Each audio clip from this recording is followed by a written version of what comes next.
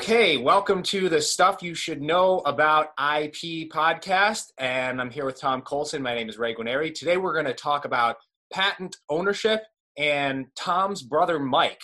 We're also going to talk about some of the IP implications around the COVID-19 coronavirus, and so let's kick this off. Let's get started. Tom, tell us the story about patent ownership and your brother Mike.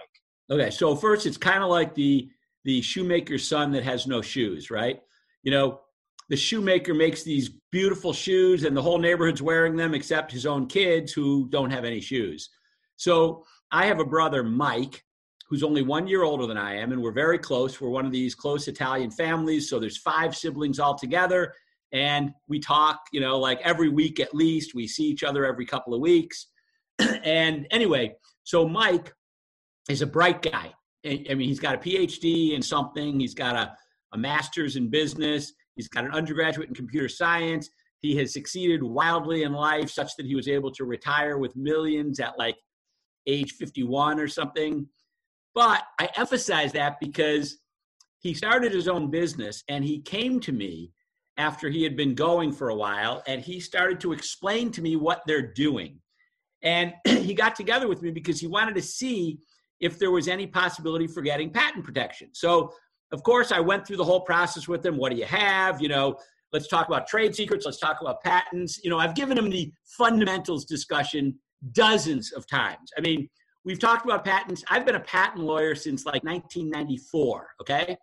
So we have had the patent discussion dozens and dozens, maybe hundreds of times. So he comes to me, we go through this, and I say, yeah, this sounds like it's patentable subject matter. Let's talk about ownership. How was it developed? How'd you come up with this idea? So he tells me about his buddy Joe, who he's kind of doing this with, sort of. Mike's the owner, but he's paying Joe a lot of money to do the development, but more importantly, to do a lot of the inventing, right? Mike's the concept guy. He's like the big picture guy. So his buddy Joe is the guy that actually figured out how to do it and created the inventive material.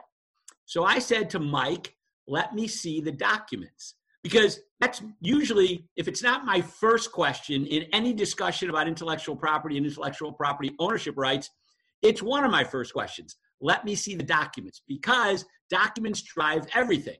As you may know, if you have a patent and, if you have something patentable and there's no agreement to the contrary, whoever invents it owns it. You actually need documents to describe that you own something that someone else invented. So I said, let me see the documents. And Mike said to me, Tom, this is my buddy. We've known each other since college.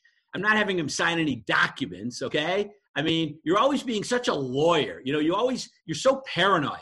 So I said, okay. So, let me explain. Right now, that guy, Joe, owns your intellectual property rights in his invention, unless there's a document that says otherwise. So that silenced Mike for a moment. And, he said, well, I'm sure Joe will sign them. I've paid him thousands, probably almost 40,000 US dollars I've paid him. So I'm sure that he'll sign over the documents. So I prepared the documents and Joe rejected them, because he must have had somebody tell him something about ownership of intellectual property. And essentially he said, no, I'm not going to sign these. I want to use this for other things. I want to use it in my own business. So in one fell swoop, Mike lost intellectual property rights that he had paid thousands for. He lost a friend of decades, and he lost time to market, because he had been developing this for like 8 to 12 months. And now he did not own the intellectual property, which was underlying his products that he was taking to market. So he had to go back to the drawing board because he could not get the signatures that he could have gotten beforehand. Now, the key thing when you're dealing with any contractors or, anybody that's not even an employee or contractors, you always want to have them sign documents to make sure that you own the intellectual property rights. It's a simple agreement to a signed document. And here's the beauty of contractors. They want your money, okay? A contractor is coming to you, agreeing to do business because they want to get paid. So if they want to get paid and you tell them they have to sign over intellectual property rights, which by the way is totally fair, they'll do it. But it's only because you have the leverage because you haven't paid them yet.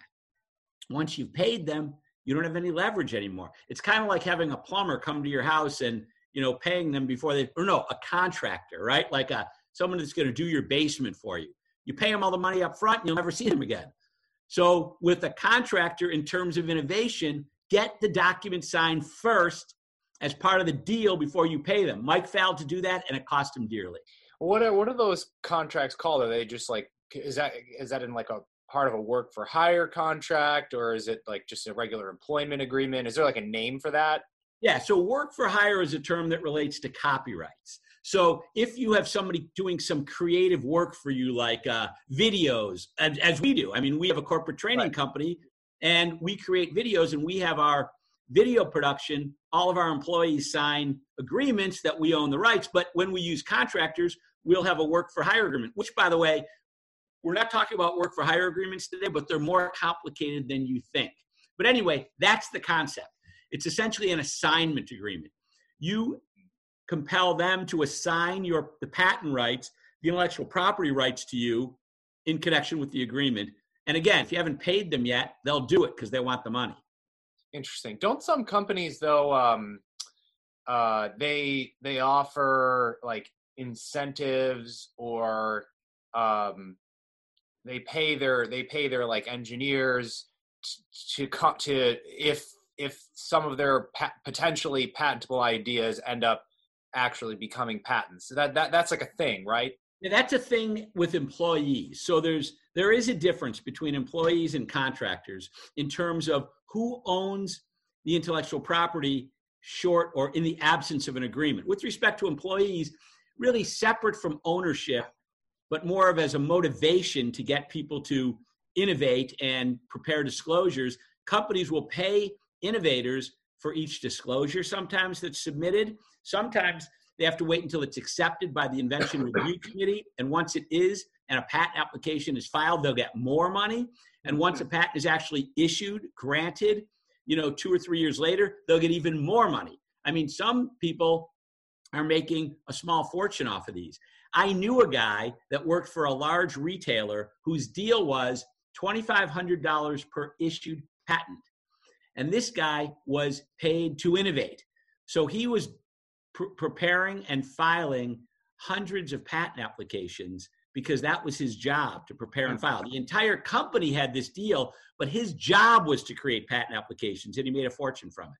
Wow. Yeah, that's interesting.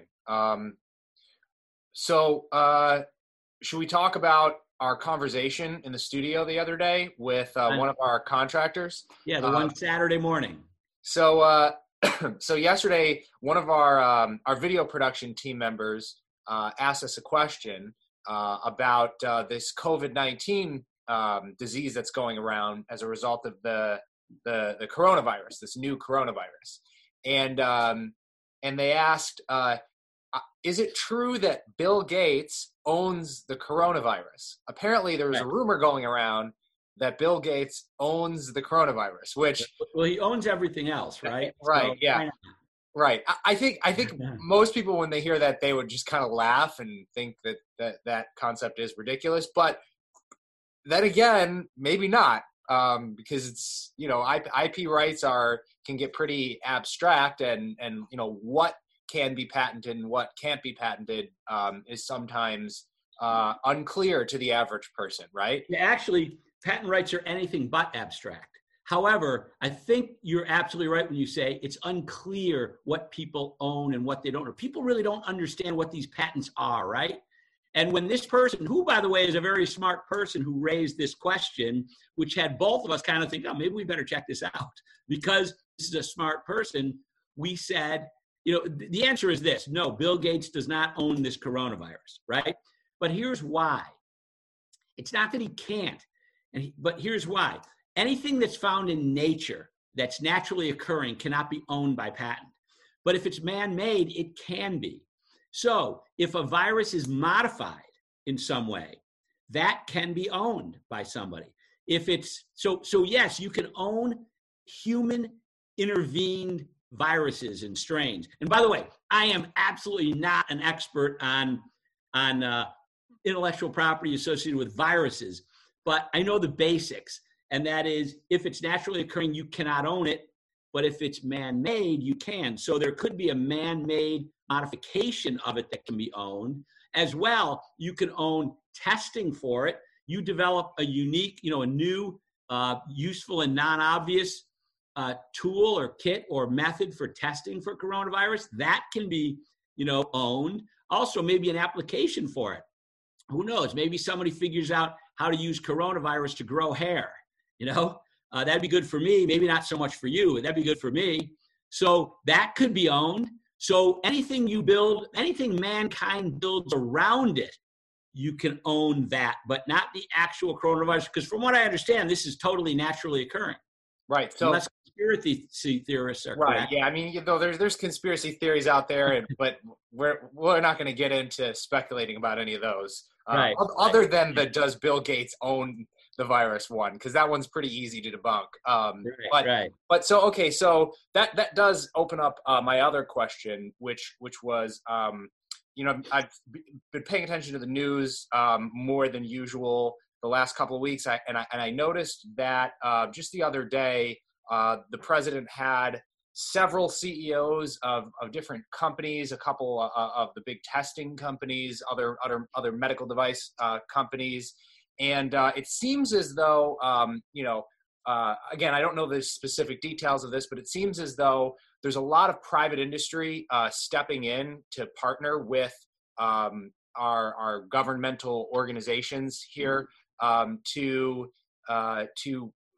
create tools, I think specifically testing, that are going to be used. And so I'm wondering if you can explain what you know a little bit more about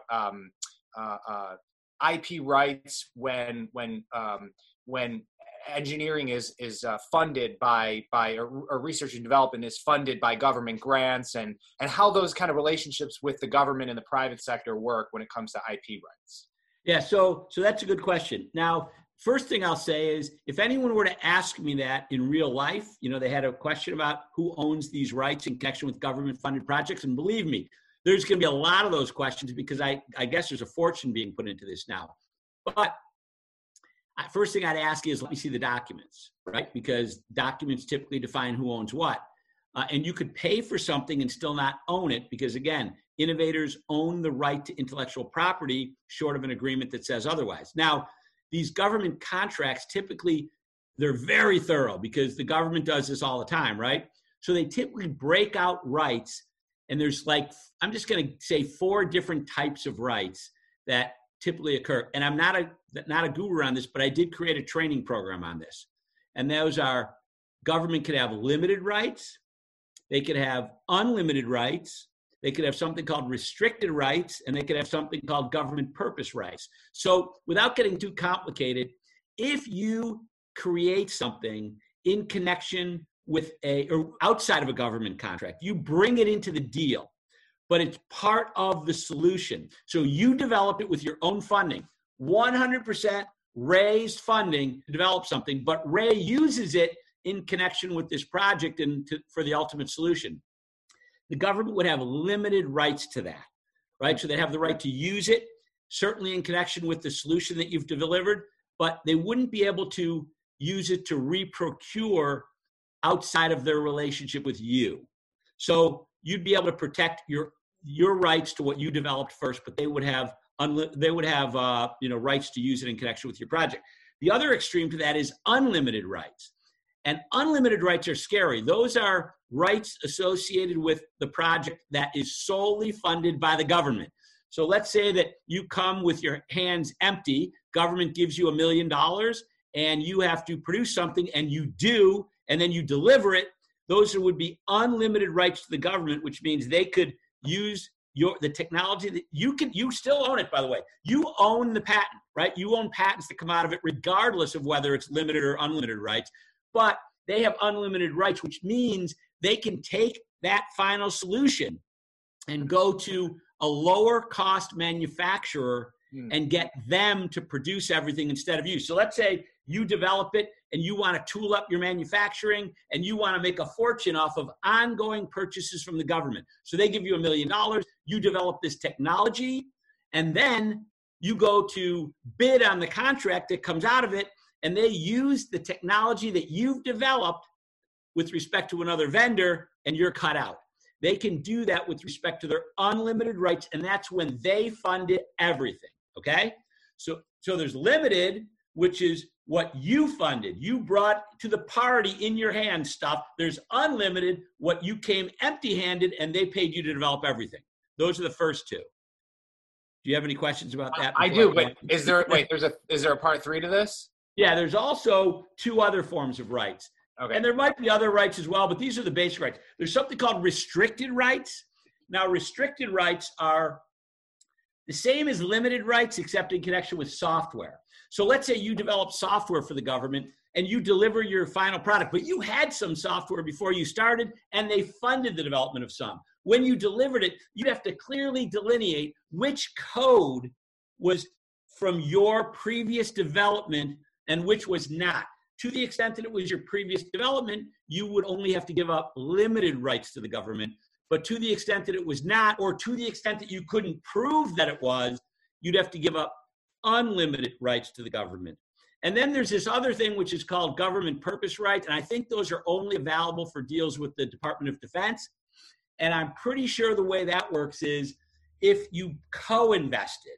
So you co-invest in something, you pay, they pay, and you develop something great, then it's government purpose rights, which are somewhere in between limited and unlimited, but they're much closer to unlimited than limited. So when people are delivering stuff under these contracts, they're trying very hard to make sure that every document that has previously developed stuff on it is marked with unlimited or with limited rights. Because if it's not marked, you miss one marking on something you developed first, and they get unlimited rights in it. And that's pretty scary because now you're giving up potentially trade secrets to the government, who can then give them to another company to compete against you with respect to that government contract. So, okay. So I guess any of these scenarios, pretty much any form of intellectual property is at play, right? Yeah. Now the ownership of the patents still resides with the company being funded. So let's call it a contract. Let's call it Ray. You still own the patent rights, but what you're giving up are rights to the patent, to the technology, right? So you own the patents, but you are giving the government unlimited rights. If it's unlimited rights, you're giving them worldwide, non-exclusive, unlimited rights to your patented technology, which they can then use to license out to other people to develop those products. So then in that case, if I just figured out, a way to make these tests, mass produce these tests at half the price of whatever the next best is doing, the next best company is doing, but at the same quality, right?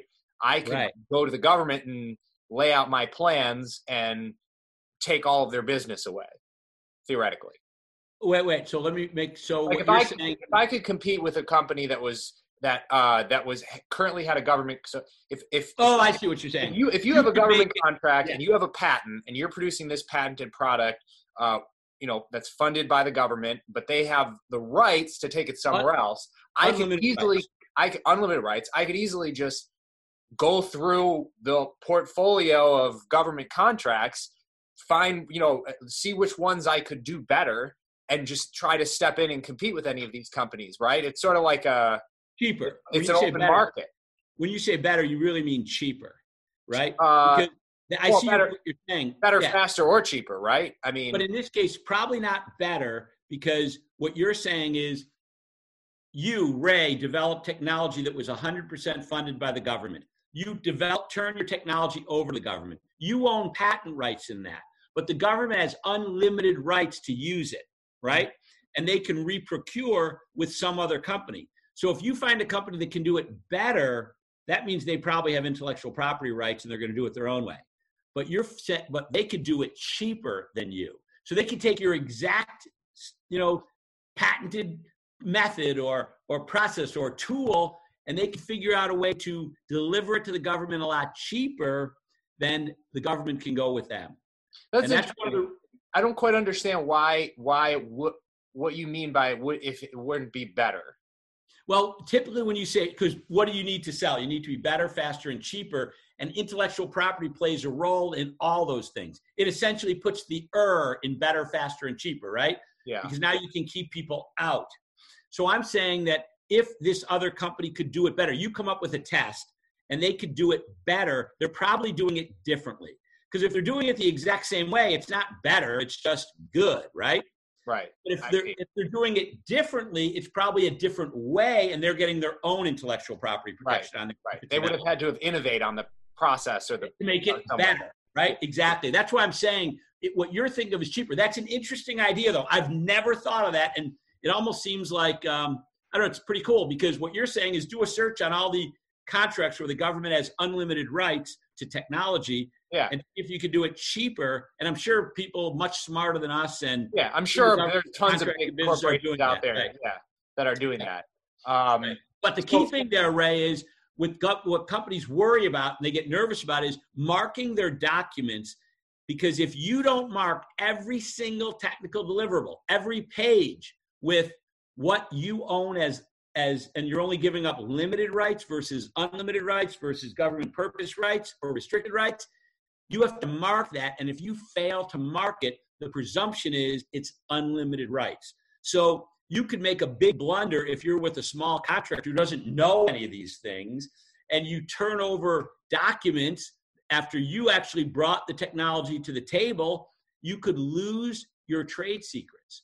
You could lose your unlimited rights to your own patented technology, and they could go out and use it with other companies. That's why marking is so important. If you only have to give up limited rights, you want to mark it that way. Now, does the government shop around when they have these contracts? You know, do they ever go to other, like, would they go to a competitor of their own volition to try to find someone to give them a better deal? Is there like a process? It's a good question. I don't know. You'd think intuitively you'd think they would to get better prices, right? But who knows? Maybe there's relationships involved in that, or who knows? I don't know. But yeah, so anyway, I do want to make sure that before we wrap up, I want to make sure that I give 3 tips for coronavirus and how to prevent, because what did we do this weekend? We were shooting a program on coronavirus, and this coronavirus, I mean, coronavirus is kind of a generic term, but this coronavirus and COVID-19. So we learned a few things about how to prevent, infection, how to reduce your chance, at least, to get infection. And there's like 3 basic things you can do. You want to know what those are? Yes. Okay. One thing is wash your hands with soap. Wash your hands with soap. Like I was out, doing what everyone else in the country was doing recently, shopping before we're maybe quarantined, and disinfectant, what do they call it? Or the hand sanitizer. Hand sanitizer is like gone. But the thing is, if it doesn't have at least 60% alcohol, it's not even useful against coronavirus. And it's even if it does have 60% alcohol, it's not as useful as soap. So big thing is wash your hands regularly throughout the day with soap and water. And the thing is, do it vigorously for like 20 seconds at least. And that is washing all over your hands vigorously with soap and water for 20 seconds at least after you do anything. So 20 times a day. So what I did is I bought a bunch of bars of soap and put them in all of our sinks. So my kids and I are constantly washing our hands. The second thing is don't do what you just did. And I know you did it just to set me up, didn't you? Don't touch your face. See, I have wanted to touch my face like 15 times during this podcast. I feel itches like all over, and I have given in at least twice, but don't touch your face. Fight the urge. Why? Because if your hands get coronavirus on them, you're not infected necessarily. It's only when you touch your face, you touch your eye, rub your eyes, put something in your mouth, scratch the mucous membranes on your face. I know now everyone's like, what? I got to touch my face. So what I would do if I want to scratch my face. It's more itchy the more you think about it. I know. So that's the second thing is don't touch your face. Now, there's a bunch of things, but those are big too. And the other thing is stay away from people. I mean, seriously, stay away from me. I bought my daughter a house recently and we're rehabbing it. And yesterday I'm walking in and I see some neighbors out front. So I wave, say hello. They come over and we all kind of agreed we can't shake hands. The handshake might be gone forever. I don't know. But, don't go near large crowds, because what happens is even if people exhale, there's like these droplets that get on you. And if they get on your face, big problem. If they get on your hand and you wash your hands, it's probably okay. But, so stay away from people. Stay away from big crowds in particular. And you just touched your face. I know. It's impulse. Well, 2020 is the year that the handshake died. Will forever be known as the year that the handshake died. Yes, you are so right. What a way to bring in the decade. And I hope there's no decade where painted brick on fireplaces dies, because we've been doing a lot of painting of brick on fireplaces. And I was joking with my daughter that in 5 years, people are going to be saying, why would you ever paint brick on a fireplace? So this is the year that the handshake died. And hopefully it'll be long after we've sold this house that the painted fireplaces die. But anyway, so that's it. Wash your hands. Don't touch your face. And stay away from people. Yeah, and conspiracy theories too. Yes, absolutely. All right. Thanks everyone for watching. If you liked this episode of Stuff You Should Know About IP, please click the subscribe button, like, comment, and share it with your friends. We'll see you again soon. Bye.